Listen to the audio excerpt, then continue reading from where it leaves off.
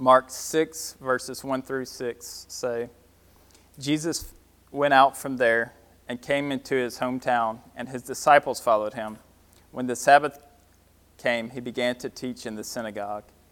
And the many listeners were astonished, saying, "Where did this man get these things? And what is this wisdom given to him? And such miracles as these performed by his hands. Is not this the carpenter, the son of Mary, and the brother of James and Joseph and Judas and Simon? Are not his sisters here with us?" And they took offense at him. Jesus said to them, "A prophet is not without honor, except in his hometown and among his own relatives and in his own household." And he could do no miracle there except that he laid his hands on a few sick people and healed them. And he wondered at their unbelief. And he was going around the villages teaching. Let's pray. Heavenly Father, we want to be astonished at your word like we should be. We want to marvel at your teaching and be amazed by your miraculous hand. We want to behold you for who you really are. Help us, God, not to wander any longer, but to wonder at you. Not to linger in disbelief and let that fester into unbelief in our hearts, but help us to see you for who you really are. Let that vision of you drive so deeply into our hearts that the reality of who you are begins to shape who we're becoming.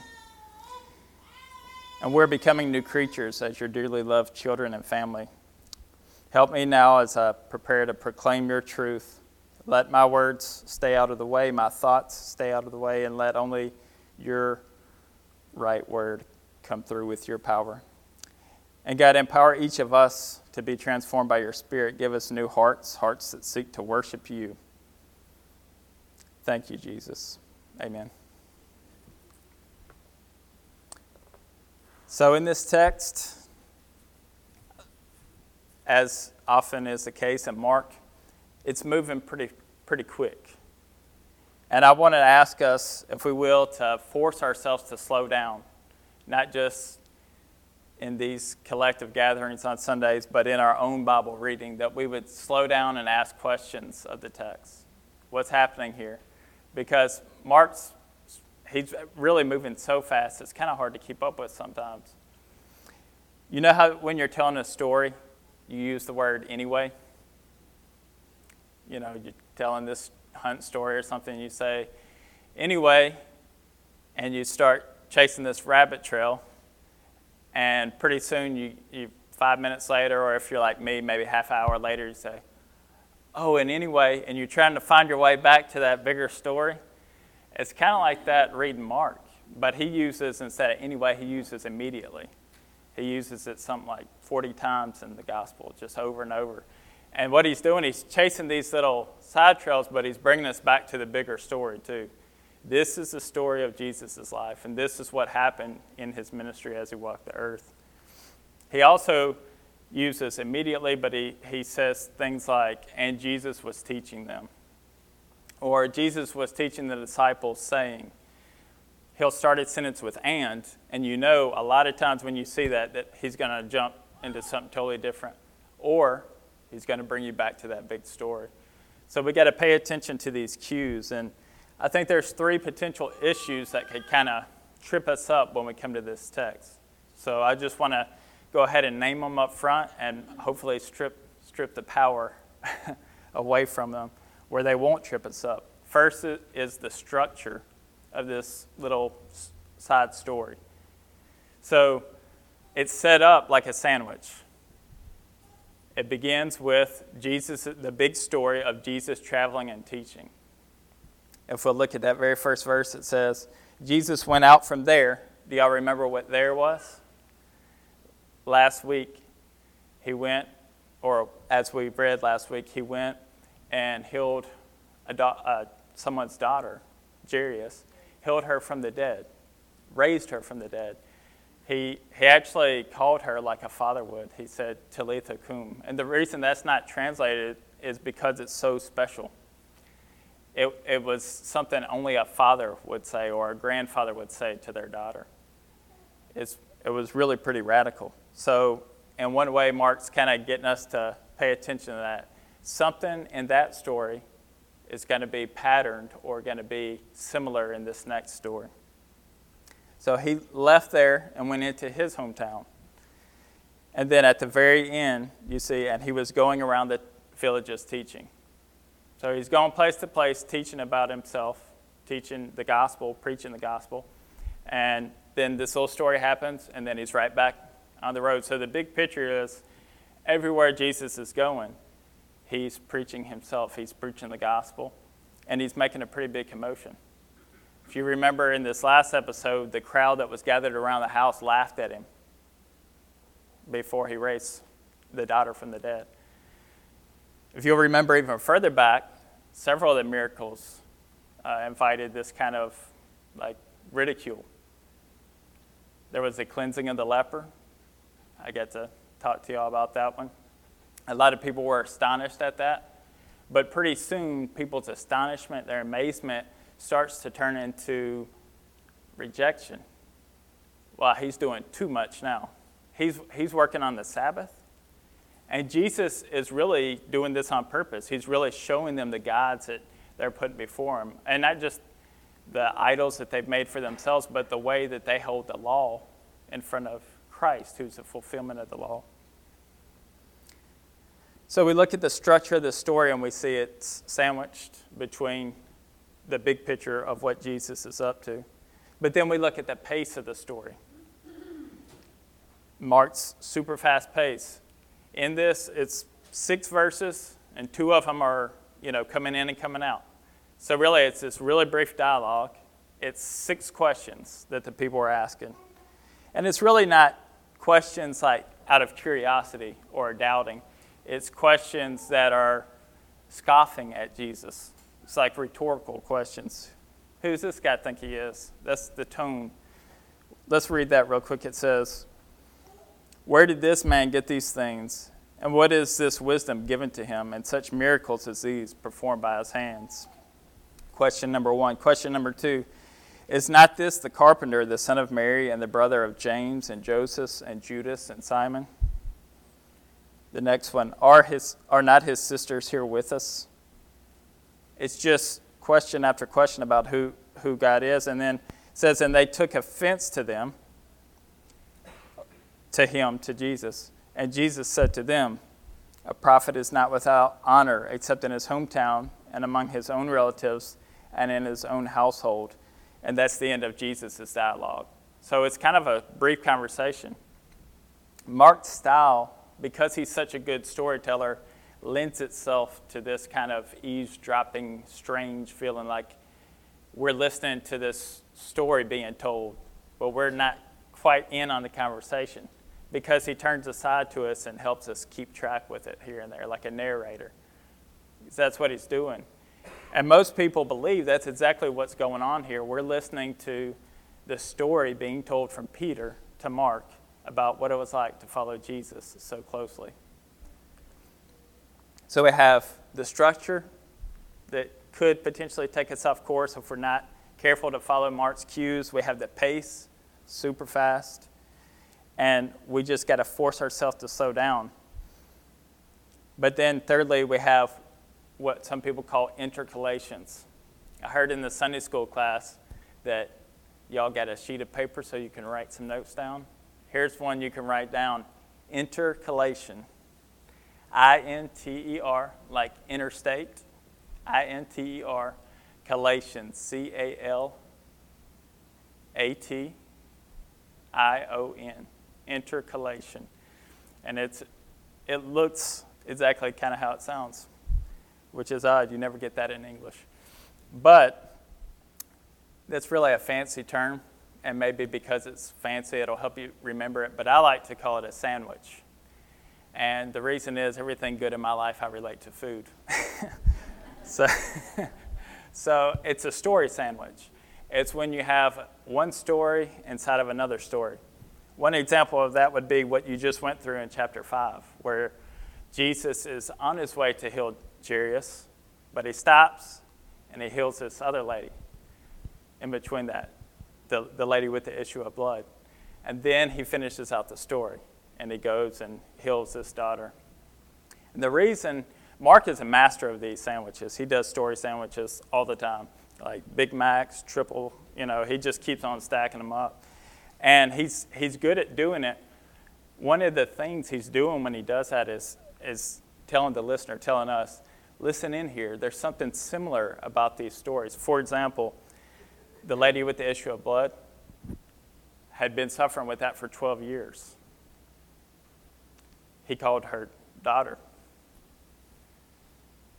The girl, most people believe this Greek term to describe her means she was about 12 years old. There's similarities, there's parallels in the stories, and he puts them together, not only because they really happen that way, but he's pulling out these details about them so you can see the bigger picture, what Jesus is really up to. So, do y'all remember these I think they were Russian dolls, where they would have like a little top and a bottom? You'd open it, and then you got a smaller one, and you got a smaller one. Okay, that, to me, that's what Mark is doing a lot of times. And we can pay attention to that, and I believe it will help us, even in this story, see that Mark and Jesus, as Jesus is teaching, are really pulling on other things that have already happened. They're bringing up older themes, not just within this story, but within the whole biblical narrative. So we got the structure, the pace, and the sandwich, we'll call it, or the intercalation. In this case, Jesus is dealing with discipleship, not just because they're with him, but because of the arrangement of the story, how it comes on the heels of this, raising this girl from the dead. That tells us that Jesus is wanting to do something along those lines. He brought 3 of those disciples into that situation, and he called her by a loving fatherly name, right?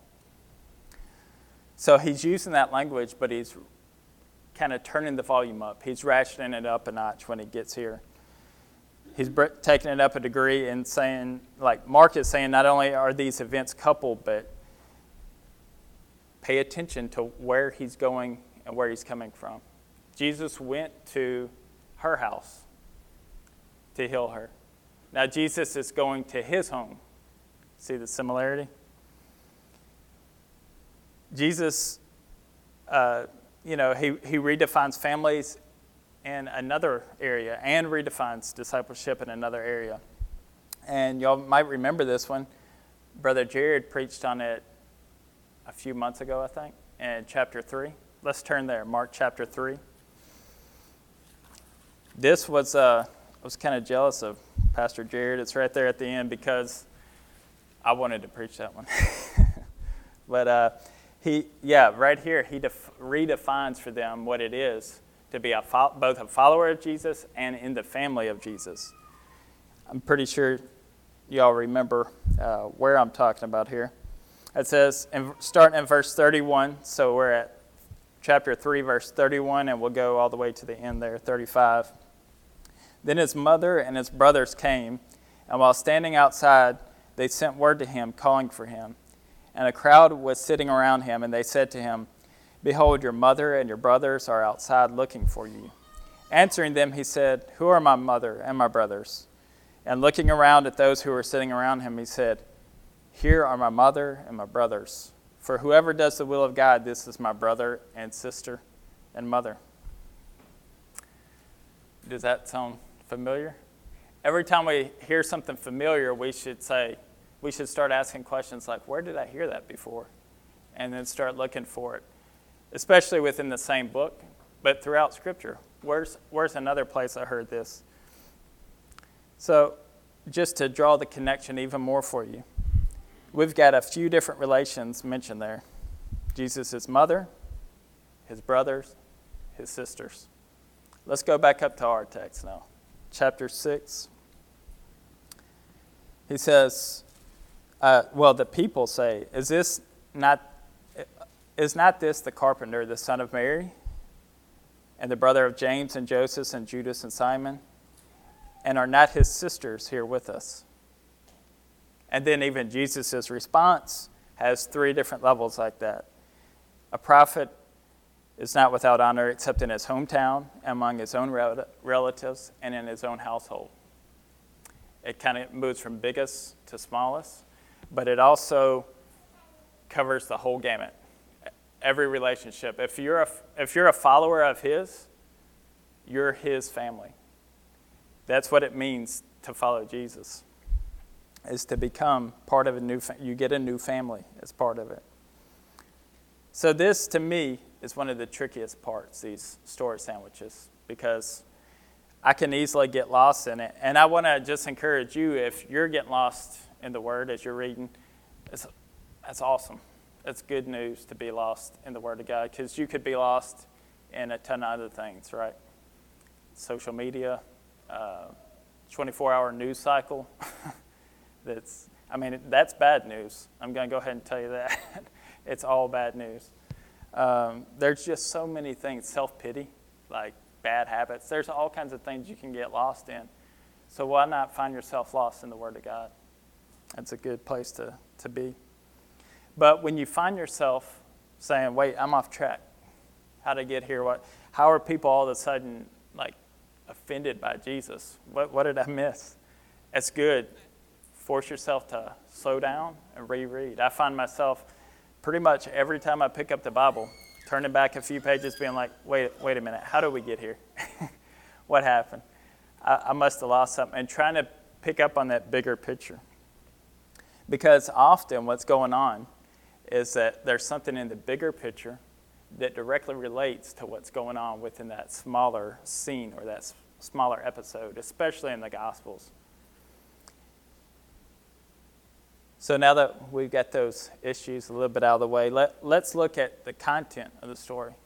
What's actually happened in the story, what's going on.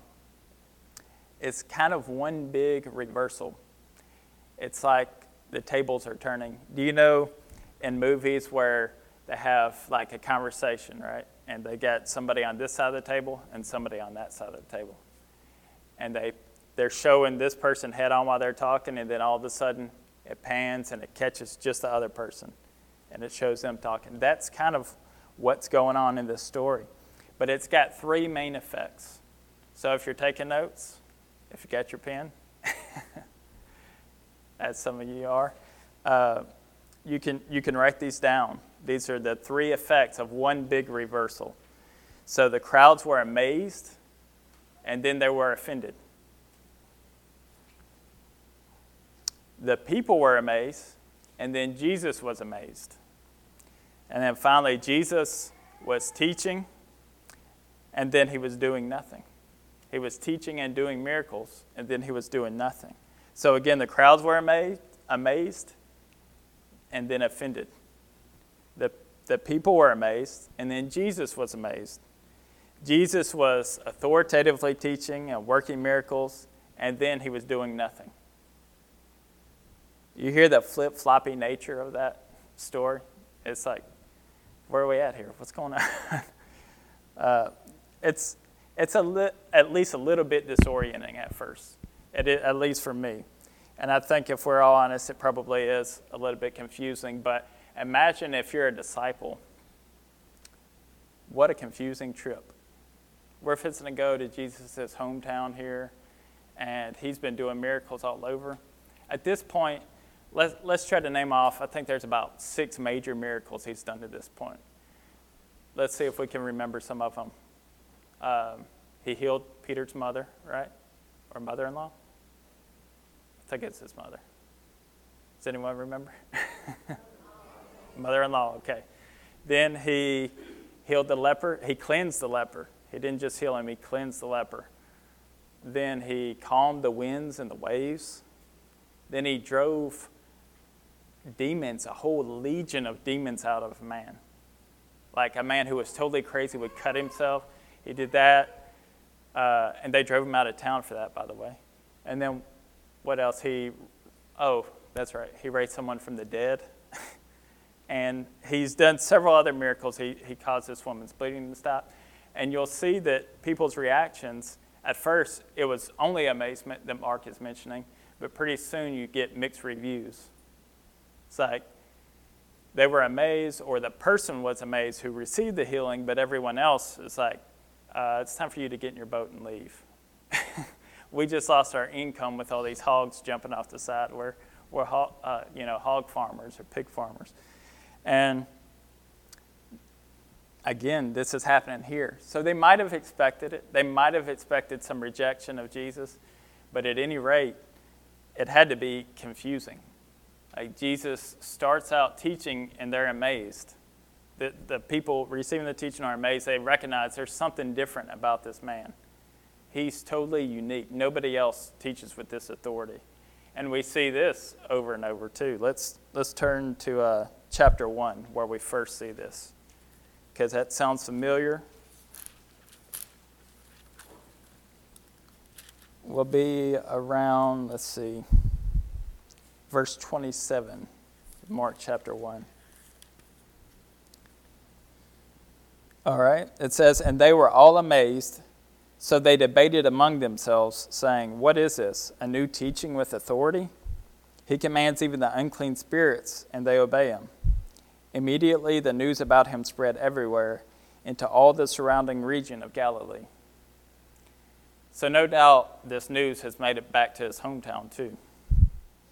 And people are amazed, and yet this amazement, as soon as it comes, it's over.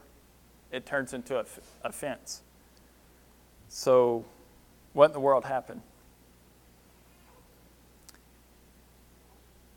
Again, let's stay right there in chapter 1, and let's look at verse 21. I think this is going to let us in a little bit on the problem that has caused this big reversal. Because, it's a really short path here from amazement to disgust. How do we get there? Chapter 1, verse 21 says, "They went into Capernaum, and immediately on the Sabbath, Jesus entered the synagogue and began to teach." Same way our passage started. On Sabbath, he went into synagogue, started teaching. "And they were amazed," again, "at his teaching. And he was teaching them as one having authority, and not as the scribes." There was a huge difference in the way Jesus taught. And that's because it was his word. He's proclaiming himself because his word proclaims himself.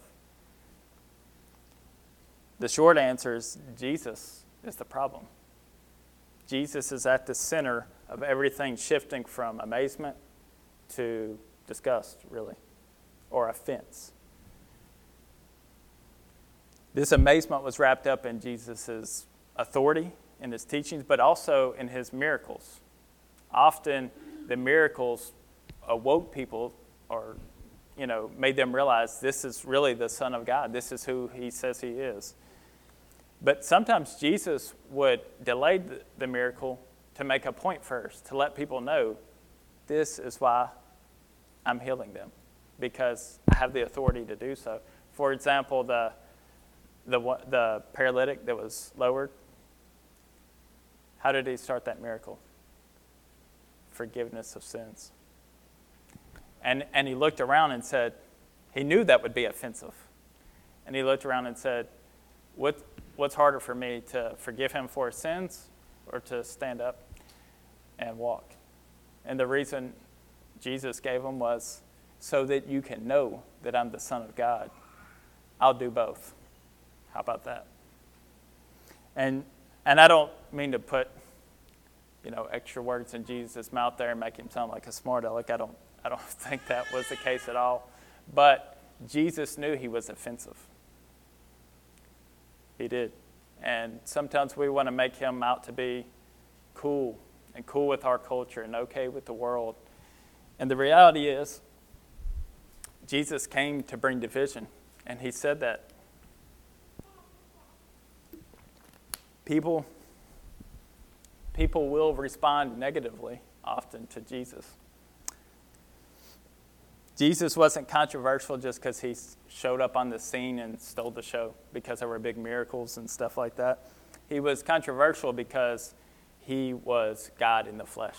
He was fully God and fully man. And if you're a disciple today, if you're a follower of Jesus, you have to ask yourself, am I ready to be a source of offense? Am I ready to tell the good news of Jesus? It's a radical story that Jesus is fully man and fully God. That doesn't jive with the science that's being taught today. That he created everything, that he's both three in one. Three unique, distinct persons in one Godhead. That he can heal, that he will heal, that he saves eternally. These things are offensive. People don't believe they need saving a lot of times. So if you're a follower of his, are you ready to take on that offense? His followers were watching him be the perfect disciple. They were watching him, realizing that one day they would probably suffer this same sort of offense. We ought to be about that same business that Jesus was about. Remember, this thing is sandwiched again with him going about teaching. We need to be about that business, about teaching. It says that Jesus, he was saddened. Let's go back up to it. And he could do no miracle there except that he laid his hands on a few sick people and healed them. And he wondered at their unbelief. And he was going around the villages teaching. So he accepts the offense. He explains it to some degree. He wondered at their unbelief. I think the Gospels only tell of 2 times when Jesus was in wonder or awe or amazement. And this is one of them, at unbelief towards him. I mean, if you really think about it, there's no way to wrap your head around this. They're seeing Jesus in person proclaim his word, and they can see something's different. They have evidence right here. He's not like everybody else. When he opens the word of God, there's authority. Then they see, he's healing people. He did it all elsewhere. We've already heard the news, but now he comes home and he does it. And still, it's easier for them to dismiss that evidence and leave all those questions unanswered than to admit this is the Son of God. I mean, that's tough. I mean, how do we do that in our life when we see him work and then dismiss what he's up to? Both in our lives and in the ones we're praying for.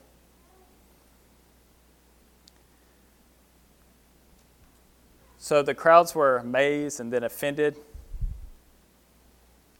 And I mentioned before that the problem was Jesus. And it was because of the content of his message. We often say that the gospel is the person and work of Jesus.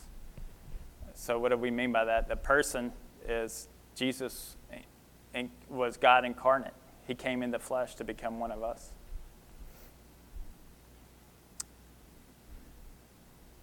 His message is that you can't save yourself. Your family won't save you. He said in his own household, these aren't my brothers and mother and sisters. These are those who follow me. Your family can't save you. Your politics and your earthly king can't save you. But I will. That's offensive. That's hard because we put our faith in other things. Let's look at chapter 1 again, verses 14 and 15. This was the content of Jesus' message, and it's also his purpose statement. It's like a promise that he makes good on throughout the whole rest of the book. It says, now after Jesus was taken into custody, Now after John was taken into custody, Jesus came into Galilee, preaching the gospel of God and saying, the time is fulfilled and the kingdom of God is at hand. Repent and believe in the gospel. Remember that big picture, Jesus always coming and going, preaching and teaching. And he's preaching himself. And his message is repent and believe. It's a tough one. Because repentance isn't just passive, like I'm sorry. Repentance or feeling bad about your sins. Repentance is an act of turning away from that lifestyle and entering a new one. It's saying, even if I have to, I'm going to give up my mother and my brothers and my sisters. I'm going to be a part of this new family. Everything's going to be totally, radically different. I'm not going to get to follow just any old person I want to, any old political leader or whatever. I'm going to submit solely to Christ the King. I'll submit in other ways, biblical, healthy ways to the government, right? But Jesus is my King, and he's the one I'm going to repent and turn to in faith. So we turn away from sin, we turn to him in faith. That's an offensive message. But Jesus was so compelled, it's as if he couldn't do anything else but go about teaching that. He couldn't stay there in sorrow and think, oh, my relatives and my hometown, they just rejected me, so I'm just going to stay here and cry a while to God, and this is just too sad. I can't go on. He was so moved. His engine was just roaring to tell the gospel, to preach the gospel, to preach himself. And as his disciples, if you're a follower in this room, you should have that compulsion. If it's been a while, we need to ask God, renew our hope, our happiness, our joy that we get out of our salvation, just in knowing you. Renew that amazement so that we don't become like those who were amazed and quickly offended or calloused. Like when we sing these songs week to week about Jesus being crucified. I mean, think about that. He was crucified on our behalf. He didn't just take on the offense of his hometown. He took on the offense of everyone. Every offense in the world he took on when he went to the cross. He was the perfect disciple. And he was also the perfect family member. He's the only begotten son, but he invites us to be co-heirs or brothers and sisters in his family. And he showed us how to do that perfectly. So if you're a disciple, you need to ask God, will you show me in what ways have I not been amazed at you? In what ways have I played down the work you've done in my life? And who can I share your good news with today? Imagine your life like Jesus's, where you're just constantly going about telling the good news of who he is and what he's done, even just for you. Even if you're not going through and telling like the whole gospel, just telling, hey, I used to be this way, now I'm this way. He's changed my relationships. He's changed my perspective on life. He's changed the way I think about things. Maybe for you it might be gardening once a week with a friend, or grabbing coffee every morning with a group of guys. Or your life may be super fast-paced, I don't know. But at any rate, where you go and who you meet with, it's Jesus coming out. The good news of Jesus coming out. I'm getting ready to wrap up, but let's pray right now that God would do that in us. Father, just convict us. Let your Spirit convict us in ways that will turn us to have more faith in you, to share your gospel. Fill us with your Spirit to be bold ambassadors of you, to proclaim your good news everywhere we go. Let us become a people who reflect you in this way, that we just go about telling your good news. God, we want to see our co-workers, our family members, our neighbors come to know you. And we want them to be believers with us. We want them to be in the family. So help us rightly proclaim your word and do your work as you always do in their hearts. In Jesus' name, amen.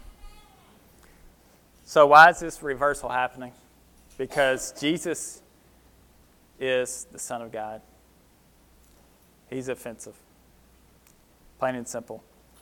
If you're a disciple, we've talked about what that looks like. But if you relate more with someone in the crowd, and you've gone from maybe doubting all the way into scoffing at Jesus, I invite you today to stop. I know that's not super deep. I know that's not even that practical, but it's what you need to hear. If you've gone to the point where you're asking these rhetorical sort of questions in a mocking way at Jesus. Stop that and begin to ask those questions again. Don't be like the crowd. They just quit wrestling with this. It is problematic that Jesus is fully man and fully God. It takes faith to do that. The Spirit has to reveal that to us.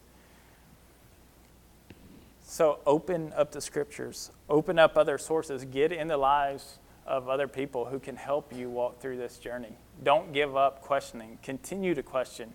You can search and know He will be found. He is who He says He is. But finally, if you don't relate with the disciples or the crowd, I think we should try to relate to Jesus, because His Spirit was given to us so that we could live and become more like Him and be constantly being made into this new image. But here's the tricky thing about that is none of us can really identify or relate to Jesus yet. One day, on this side of eternity, we can't. But Jesus, this is the good news of the gospel. This is the content of what He was preaching. The good news is, of all the religions in the world, they all try to make their way to God. But we can't identify with God. He's too big. We'll never begin to even really comprehend it. But Jesus chooses to identify with us. He came down from heaven. He chose to become one of us. He didn't just redefine for the disciples and for us and for the crowds what it means to be a disciple or a follower of God, because He always said, "I only do what the Father tells me." He didn't just show us how to be a new family member, because He loved people like the little girl, like those He healed, even while others were rejecting Him. But He showed us what it's like to take on the offense, our offense. If He hasn't taken on your offenses today, or you haven't given Him your offenses, give them to Him. He wants them. We kept looking back in Mark, but there's also a trajectory where this is going. Jesus mentioned in His hometown, in His household, and among His relatives. The other time we hear that is in Genesis 12, 1 through 3. And there, God tells Abraham, leave from your father's home, your relatives, and go to a place I'll show you. Same sort of pattern. And He says in that through your family, all the families of the world will be blessed. So we know where this story is going. Flip back to Revelation at the end and see the completed picture of that. That through that family, through the lineage of Abraham, comes this man, Jesus, who's fully God and fully man. And He's slain before the foundations of the world, but He's slain in real time. And you'll get to that in Mark. But He's resurrected, and He's seated by the Father. And one day we'll get to be there with some from every family, every tribe, every language, just like He promised way back to Abraham. And we'll be crying, holy, holy, holy, with more than anyone could ever count, a multitude no one can number. What a beautiful picture. That's what we have to look forward to. If you don't have that to look forward to, I invite you today to give your offense to Jesus. Take your questions to Him. He can handle it. He wants to handle it. It's His business. That's what He's about. Constantly go about teaching Himself and His gospel. Aren't you glad we have this good news?